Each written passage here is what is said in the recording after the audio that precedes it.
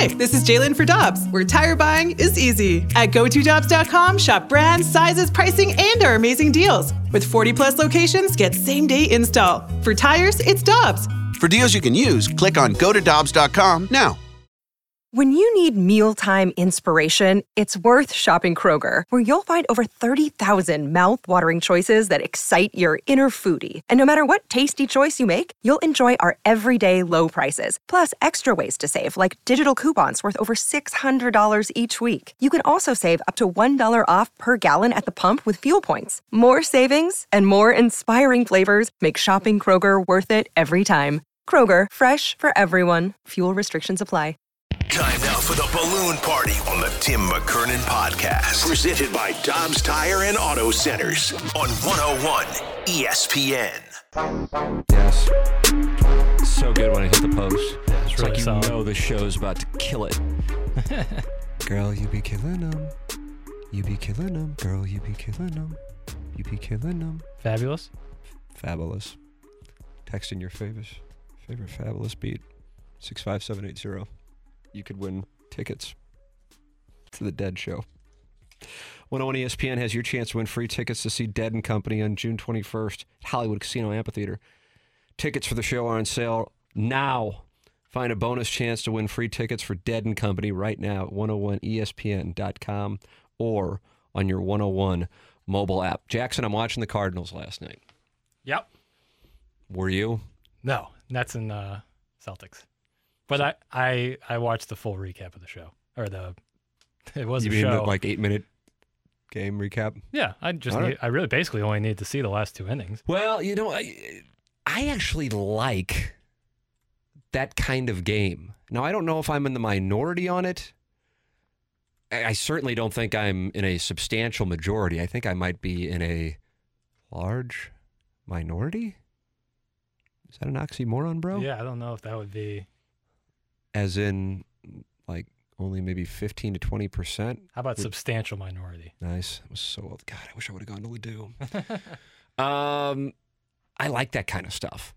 So I found myself being locked in. Now I'm coming from, humble brag, HD2 this morning, where Doug Vaughn and the Plowhawk made it clear that they were bored out of their minds by that game. I loved it.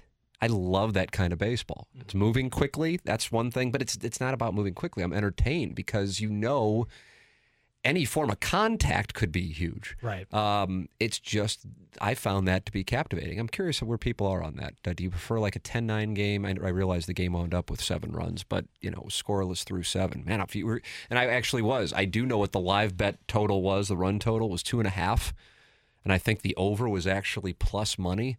Because I'm watching it, and I hate doing this, but I'm thinking to myself, the Cardinals are not able to hit this guy.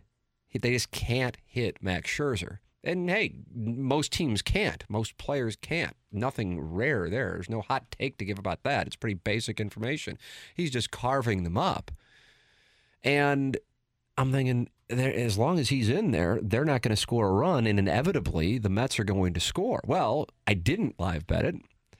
And I would have won, but I would have won in a thought process that I was never thinking, that they would wind up with a 5-run 9th inning.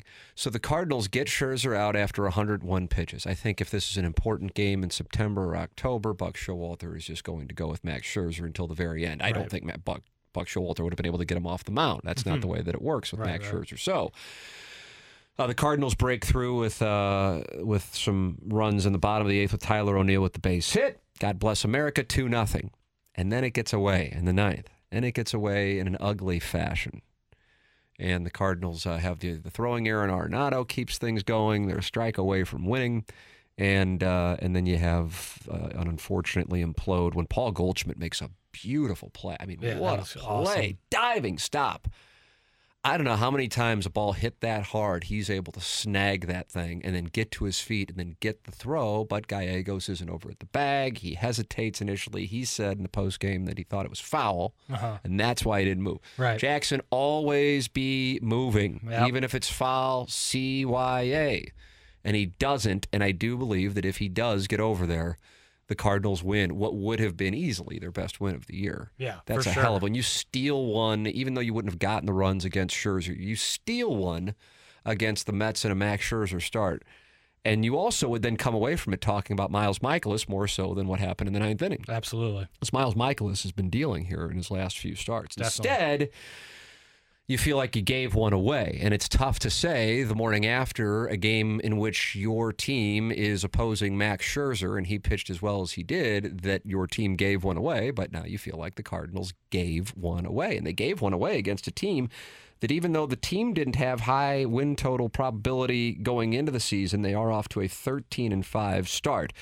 And so this is a loss that smarts. Absolutely. This one hurts. 100%. Two defensive plays that could have ended the game, and miscues on both, and then they come around and score 5. That really stings, especially like you said, on a Max Scherzer start. Sucks. Tim, I like when third basemen throw the ball while their feet are set, opposed to throwing on the run. Nolan was hot dogging that final play. That's from Soulard Ron. I didn't get that. I didn't see that personally, but I didn't see that. Is that something that's going around social media and I don't whatever know. else? I don't know. I didn't see it that way. Yeah, I give Nolan Arenado the benefit of the doubt every time. I don't think that's really his No. modus operandi. No. Tim, I loved that game as well. That's from the 314. Yeah, Tim, I agree. I loved everything about that game until there were 2 outs and 2 strikes with a guy on second in the ninth inning. That's from the 618. The Carpenter versus Halladay game was one of the best games ever. All right. My people are here. Yeah, it's different. I really do. I like this. But again, when I say it, I'm acknowledging, like, I don't care for interleague play. Uh-huh.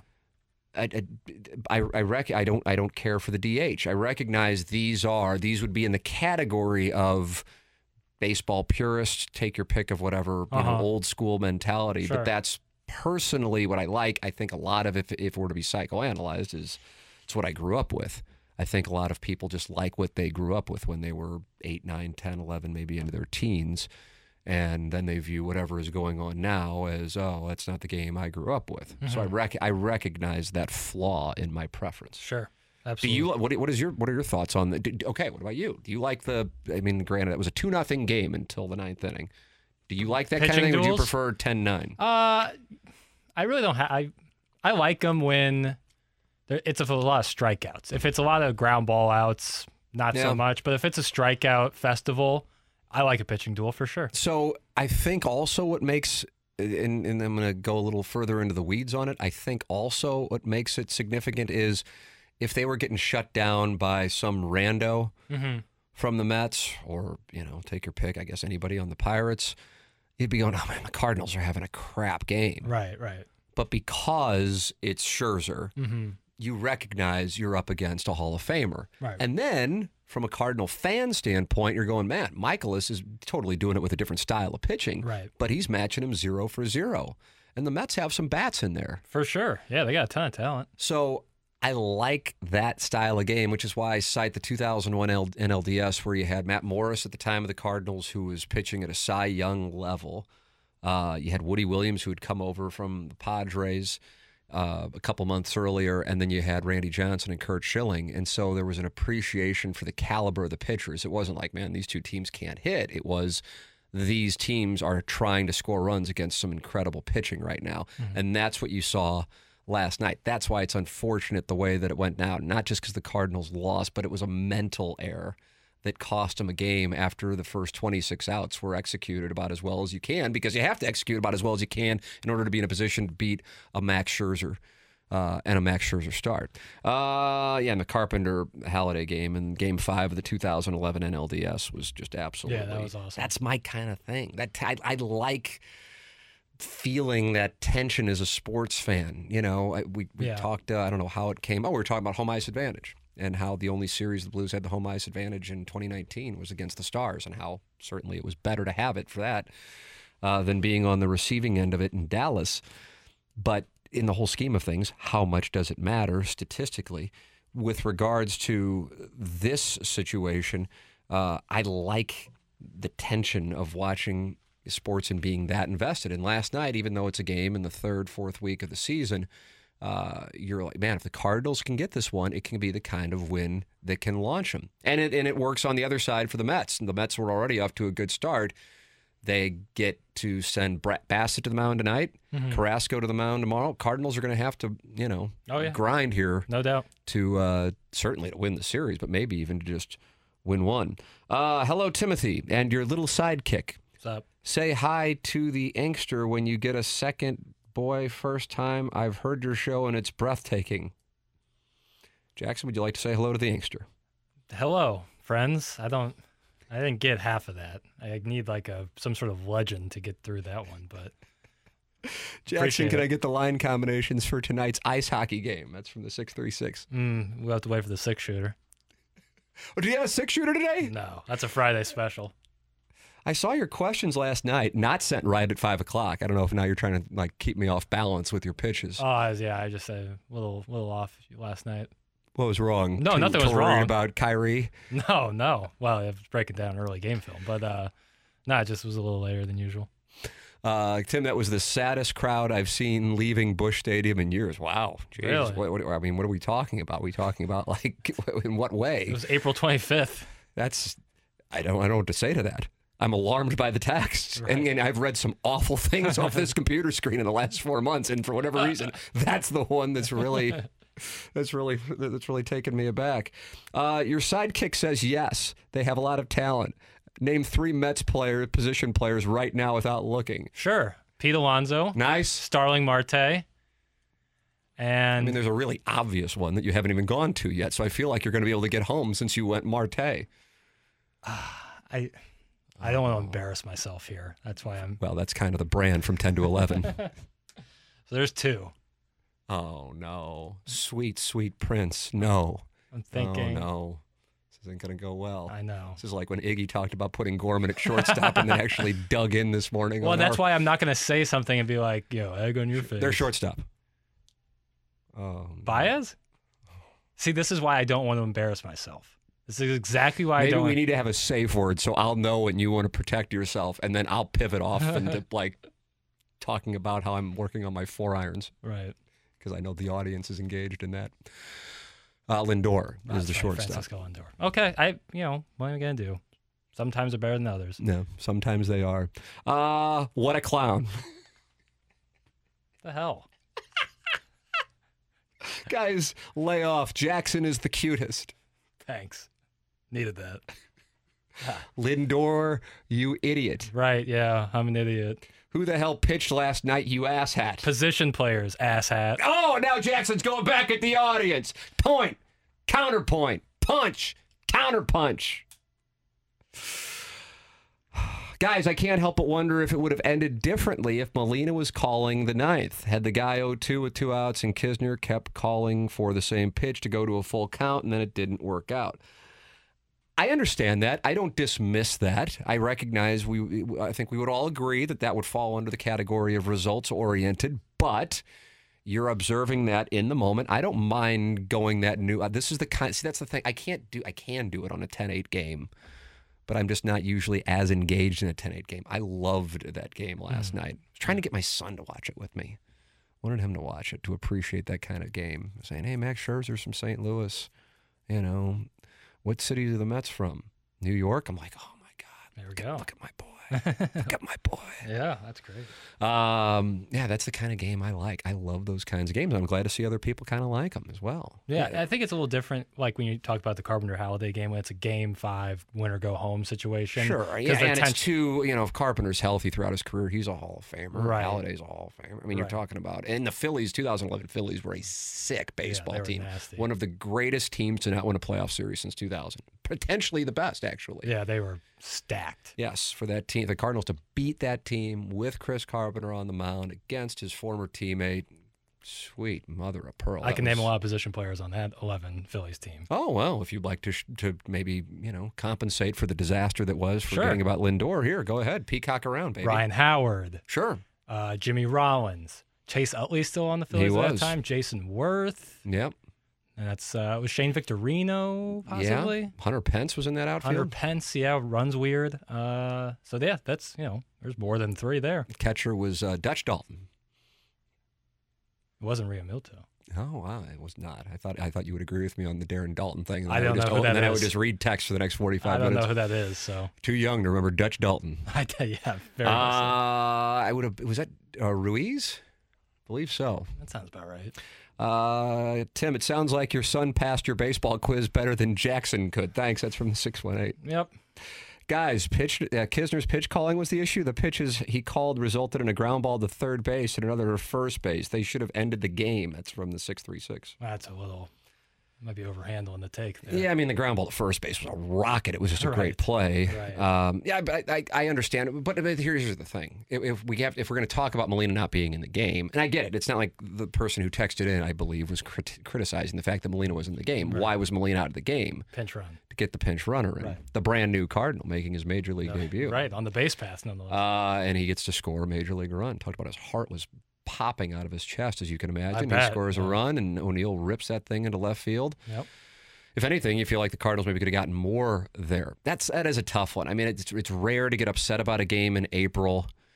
I'll tell you one thing, and I'm just going to keep going into it. You have what you have with Yadier Molina at this point. I talked a little bit about it. I don't think anybody, I mean, if anything, we're talking about the fact that he wasn't in there for a pinch runner in a tie scoreless game, and how he wasn't in there to call pitches in the ninth. Not to say that everybody's raging about that by any means, but you recognize it is what it is offensively at this point, and kind of has been. But the problem is you have another spot in the lineup that is just an abyss. Mm-hmm. And then my issue is you kind of knew it going in that it was going to be problematic. And so, yeah, DeYoung's not in there, but Sosa's in there, and the man struck out 3 times on 10 pitches. Now, it's Max Scherzer. He struck out another time as well, non-Scherzer AB. But the shortstop thing is a concern. John Mozeliak talked about it before yesterday's game. And I thought he had, considering it was April, 25th yesterday, as pointed of words you could have on April 25th, especially a season that started late. But also talked about Gorman at Memphis and what he is doing so far with 8 home runs. Now, he does have a 40% strikeout rate. We need to keep that in mind. And then also talked about Jack Flaherty and where he is. And we'll play that for you, and I'll let the audience discern those comments from the Cardinal president of baseball operations. Your texts are always welcome. 65 or Sex5, your choice. It's a different line. That goes directly to my phone. 65780, Air Comfort Service text line, and leave a mic drop. Even though it was brought to my attention during TMA this morning that Jackson's name might not be Jackson, but rather Vladimir Burkett, and he is censoring mic drops. That's what it was brought to my attention. And that would false. Be, I mean, that just goes straight to management. I just wash my hands of it and say, God help you. Yeah, I hear you, but it's totally false. So we have that coming up for you. John Mozeliak's comments on Paul DeYoung's start to the season, Nolan Gorman and Jack Flaherty. That is coming your way. The program you're listening to is called Balloon Party, DBA, Hot Love and Little Tex on 101 ESPN. We're right back to the Balloon Party on the Tim McKernan Podcast. Presented by Dobbs Tire and Auto Centers on 101 ESPN. Welcome back, 101 ESPN. My name is Tim McKernan. I'm standing across from a gentleman who does not know Francisco Lindor plays for the New York Mets. Off the top of my head, I didn't. Jackson Burkett is his name. That's right. It's going by Vladimir, according to some who are calling in or leaving mic drops on the 101 ESPN app presented by Rhino Shield, but are convinced that there is censorship going on. And we will be launching a full-scale investigation, and coming up 2 Saturdays from now, we'll have a 2-part 30 for 30 on the mic drop situation here. 2 parts. We'll go through the Howard Schnellenberger era up to Dennis Erickson, and then we'll cover Butch Davis. Jackson, I asked you to cut some audio that 101 ESPN was able to get yesterday from John Mozeliak talking to reporters before the Cardinals and Mets, Max Scherzer and Miles Mikolas, that unfortunately turned into a 5-2 Cardinal loss. And a variety of topics covered in this 11-minute conversation with John Mozeliak. Let's start with this one. He talked about Paul DeYoung. Here is John Mozeliak. Well, we've seen in years past with players like Colton Long for a while and Harry for a while, guys who, when their offense maybe wasn't exactly where they wanted it to be, gave you enough defensively and had enough support around them in the lineup that they could still maintain a spot. Where do you see Paul DeYoung on that spectrum right now? Well, I think, all transparency, we need to see production. And, there's no doubt, we think from a defensive standpoint, he and Sosa both do a very good job, but at some point you want to see the offensive production that we saw from years past. And so you got to remind yourself that there's a very small sample size of 3 weeks into the season.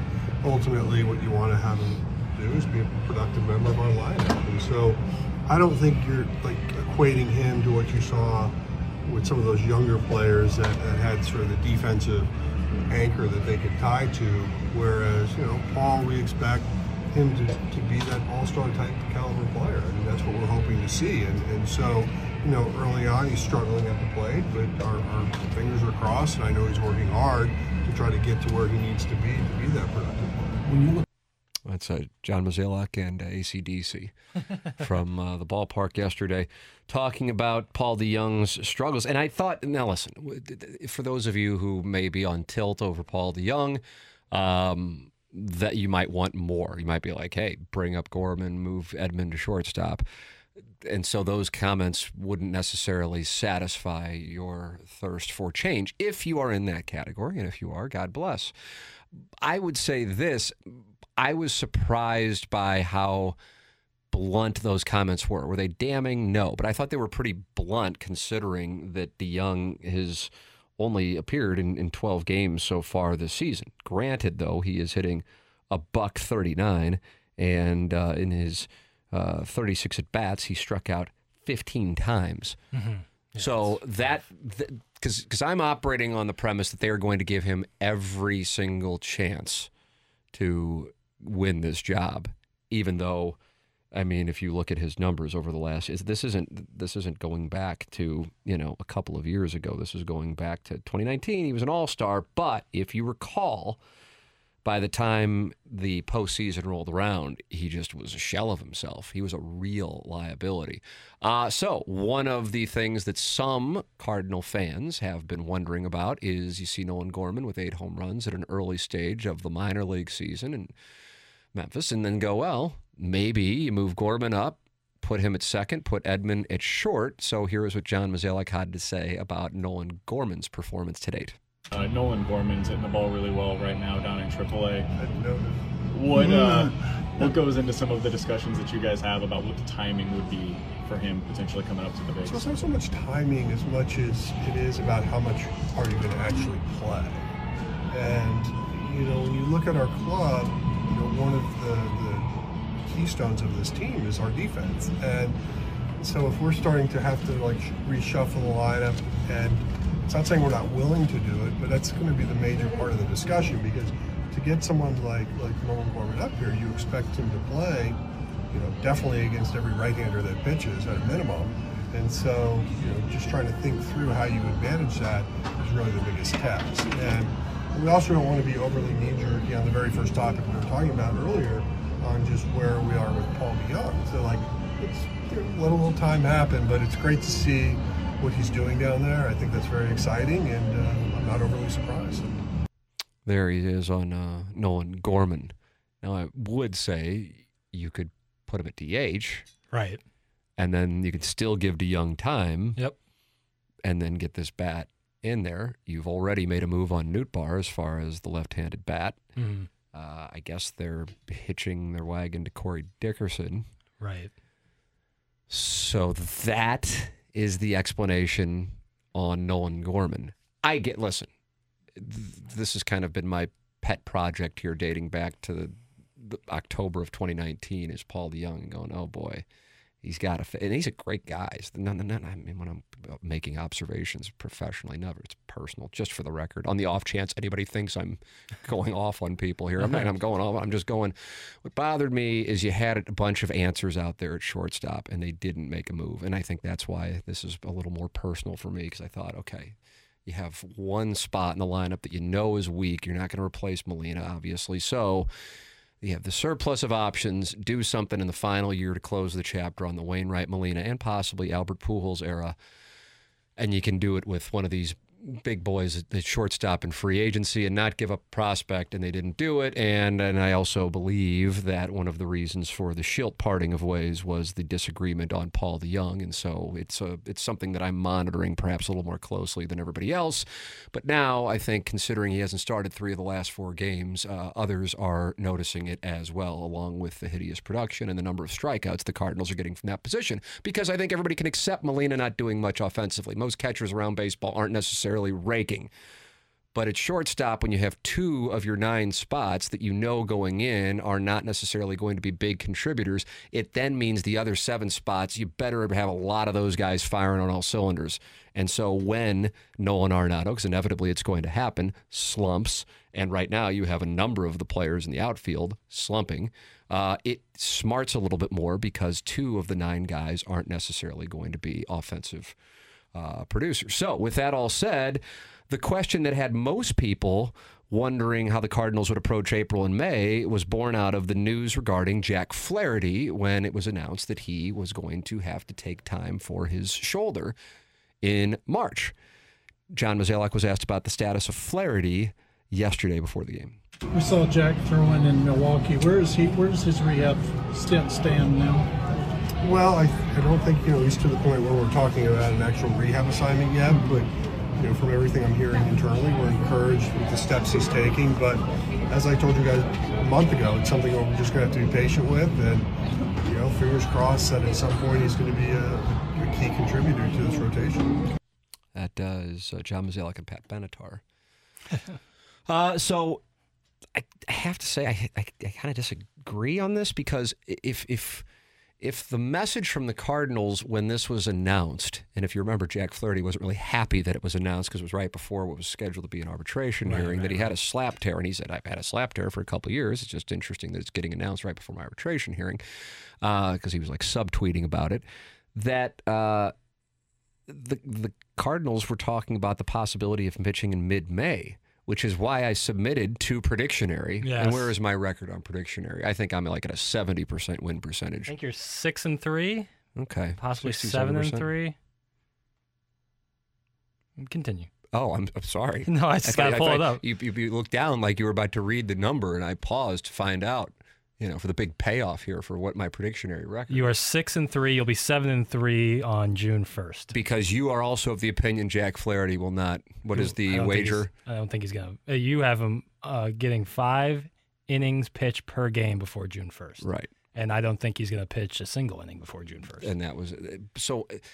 Now, if I were to say that, people go, you can't use that as a bet, right? Because it's so obvious, right? But my point is the messaging a month plus ago when the news came out about Reyes' shoulder, it wasn't being framed that way. Mm-hmm. And so what frustrates, I think, a healthy percentage of Cardinal fans is actually not, maybe now the shortstop situation is starting to pop up on the radar maybe more than it was a month ago, because I think people are like, well, O'Neill's going to hit, and Carlson's going to hit, and Goldschmidt's going to hit, and Edman's going to hit, and Arenado's going to hit, so they'll have plenty of offense. And maybe DeJong can pop back to 2019 form, fine. But what concerns me is that the Cardinals are going to repeat history of 2021, in which they were short on starting pitching and they didn't tend to it until it was too late. And otherwise, had they tended to it earlier in the season, they may have won the division. Mm-hmm. Instead, they kept sending guys out there. They were getting let up. It stretched the bullpen. And instead, they wound up in a one-game playoff with the Dodgers, and that wrapped up the season. Right. So here we are on April 26th.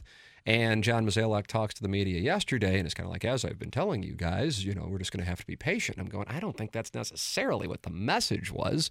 Internally, that may have been the message, mm-hmm. because it would only stand to reason. A shoulder injury to the throwing shoulder of a major league pitcher can be a death sentence. It's not to say that it always is, but it certainly can be, unlike an elbow injury in 2022, which is seemingly a rite of passage right. for a major league pitcher to get Tommy John. In this case, this, from my standpoint, is a concern. Now, the Cardinals starting pitching has been overall pretty damn good. Mm-hmm. But if the Cardinals knew that this was a case of hopefully he will be productive, and we told you to be patient, then they don't do anything about it should the starting pitching start to hit a roadblock. That, I think, would tilt people more so perhaps than the shortstop situation, because we just lived through this less than 12 months ago. Right. And that's the reason I cite that. But he was also asked about Alex Reyes. And he goes, I mean, I'd put Reyes in the same category. I wouldn't really look for an update on these two guys until mid-May, late May. That's what he said. Yeah. We didn't include it in there, I don't believe, but that's what he said. That. Yeah. It was just real quick. He was right. like, don't expect to hear anything for a while. So my premise is this. People don't like when goalposts move. That's my premise. Whether that be in business, whether that be in personal relationships, whether that be as a fan of a team, that's the core issue. And then you take it back a step and you go, well, this is kind of the sin that they would be repeating from 2021. Your thoughts are welcome. 65780. They aren't trying to win in October. Call it what it is. Cardinals fans know what it takes to win in October. Stop the madness. $17 million owned to DeYoung. That is a disaster. That comes from Lisa. Thank you, Tim. I love your honesty and not being a homer. That is from the 636. Let's see. OMG, DeYoung 2019 OMH. Jackson, I'm 45. I'm a married man with 2 children. Is OMH now a saying? Or is there a chance that was just an autocorrect or just a slip of a finger from the G key, which is located nigh the H key? I think you're right on that, and then also just missing a lot of context, too, for us. So perhaps frustrated by DeYoung 2019. Or the fact that Mozeliak's saying, he can go back to what he was, but he hasn't been that guy in a while. Right, but then you're also, the counter argument to that is there hasn't been a real, serious, an actual season in the normal sense like 2019 since, I guess, last year.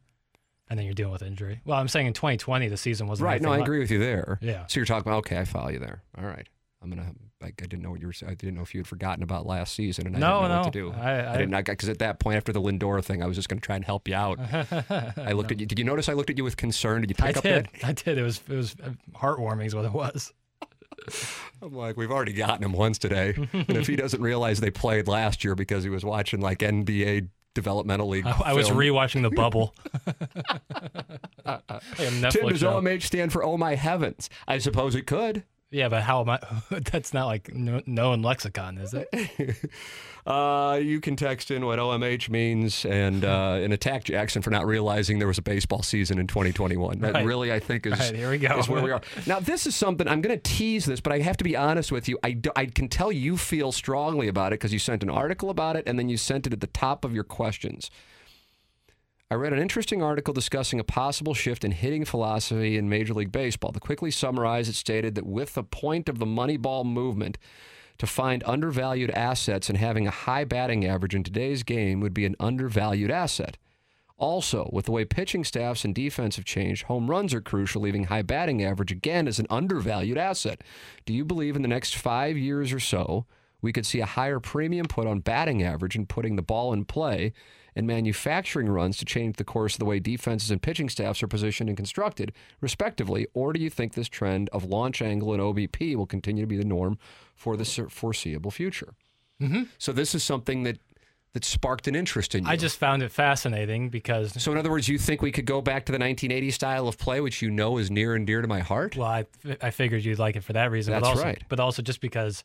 it's almost coming full circle again, where now pitching staffs and defenses have changed to the offense, so the offenses need to change again, essentially. This is an article in the New York Post, for the record, written by Joel Sherman, and he is an accredited writer, and he talks about this at length, and we will talk about it on the other side of the break. You are welcome to give your thoughts. 65780 is the Air Comfort Service text line. Rhino Shield, mic drops, and if you miss any of Balloon Party, also known as Moron Sports, you can listen to the Dobbs Tire and Auto Centers podcast. I am Tim McKernan. That is Action Jackson. You are listening to 101 ESPN.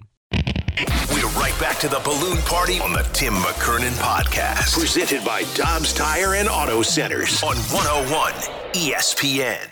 1, 2, 3, 4. Welcome back. 101 ESPN. Tim McKernan with you here to the top of the hour. Then it's BK and Ferrario with BK and Ferrario from 11 to 2. The Fast Lane from 2 p.m. to 6 p.m. Action Jackson sent this over yesterday. Joel Sherman in the New York Post. The annual lesson is not to overreact to April, since results in the first month of a season can deceive based on, among other things, small data pools and often inconsistent weather. 2 weeks into the 2021 season, for example, you might have been able to convince White Sox fans to erect a statue of your Mercedes outside Guaranteed Rate Field. Remember him? Oh, yeah. And Skipper got sideways with him. Right, and he sent him down. He came back up. It was wild. He ended up getting demoted to the minors by early July. This season in particular, quick, bold statements should be avoided because of the lockout. What are weeks 1 and 2 of the 2022 season really should be weeks 5 and 6 of spring training. It is the first year in addition in which humidors are being used in every stadium, and the sample sizes are probably too small to gain a true rendering of the impact. So, consider this just a thought exercise and a chance for me to write my first poem after 30-plus years at the New York Post. But I wonder if we were watching a season that will make us recalculate the value of batting average. You remember batting average for the first century or so of our national game. This was the statistics most determined the skill of a hitter. The batting champion, after all, was not viewed as the player with the most homers or RBIs. It was the player in each league with the highest batting average. The Moneyball revolution brought the realization that the most important offensive skill was to avoid an out.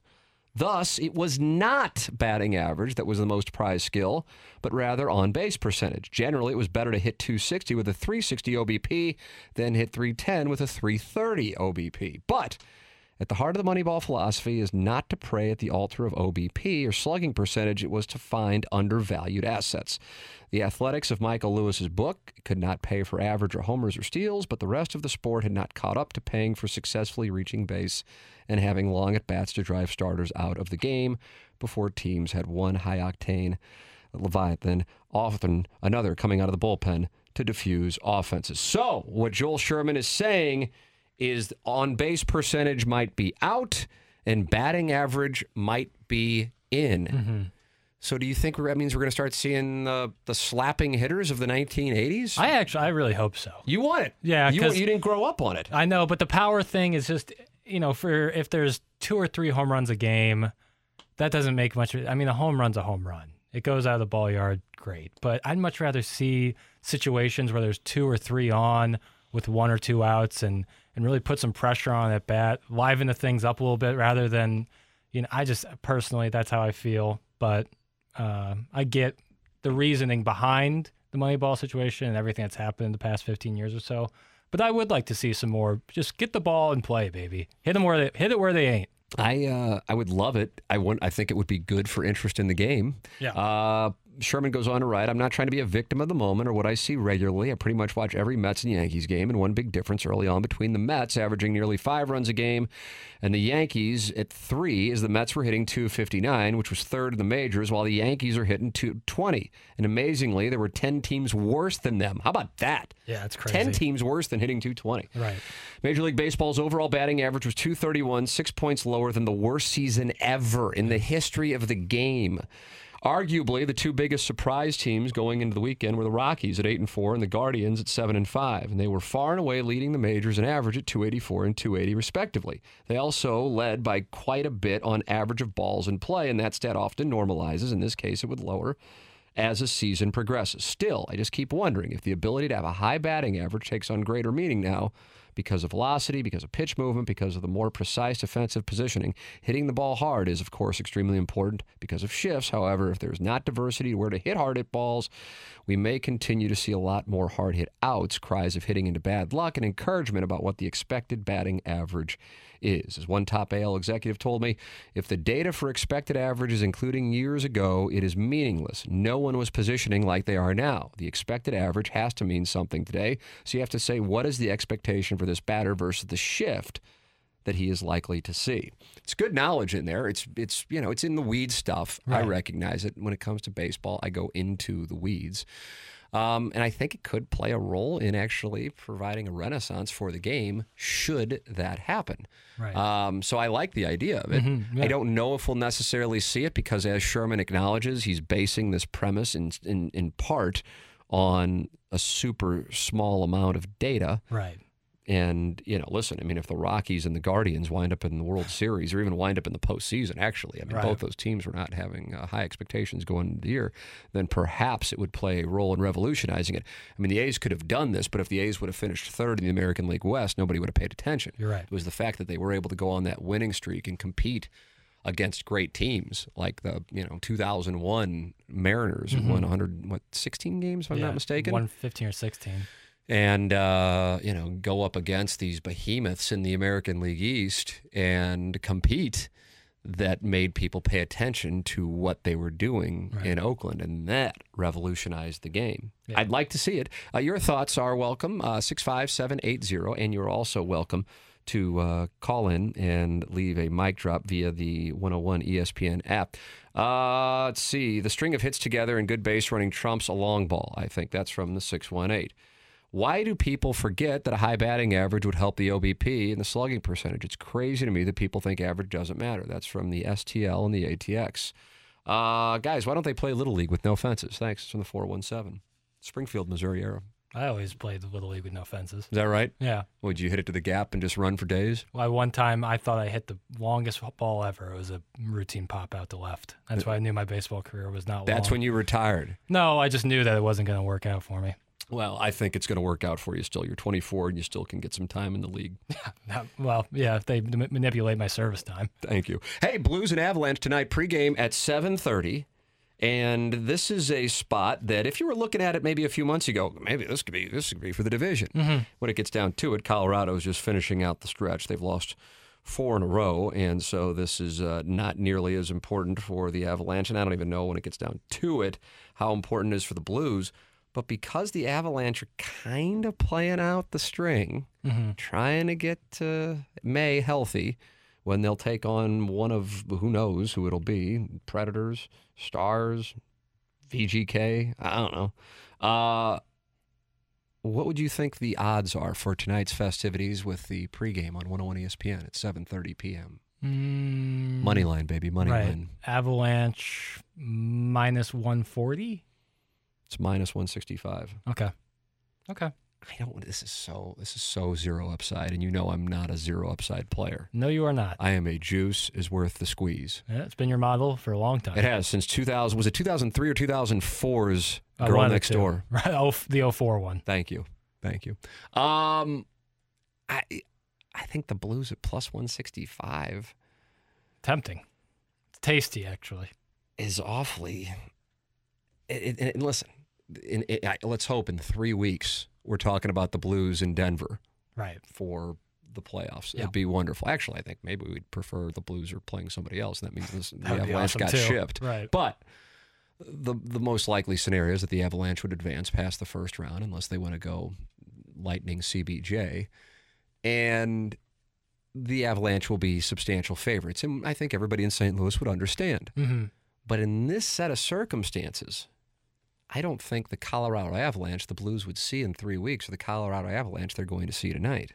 That's a good... You see what I'm saying? Yeah. So for the Avalanche to be minus 165... Right, in a game where they really might have minimal interest in it. And the Blues are competing for this home ice. And listen, I mean, I realize they were playing some, teams that are shutting her down out on the West Coast in California this past weekend. But...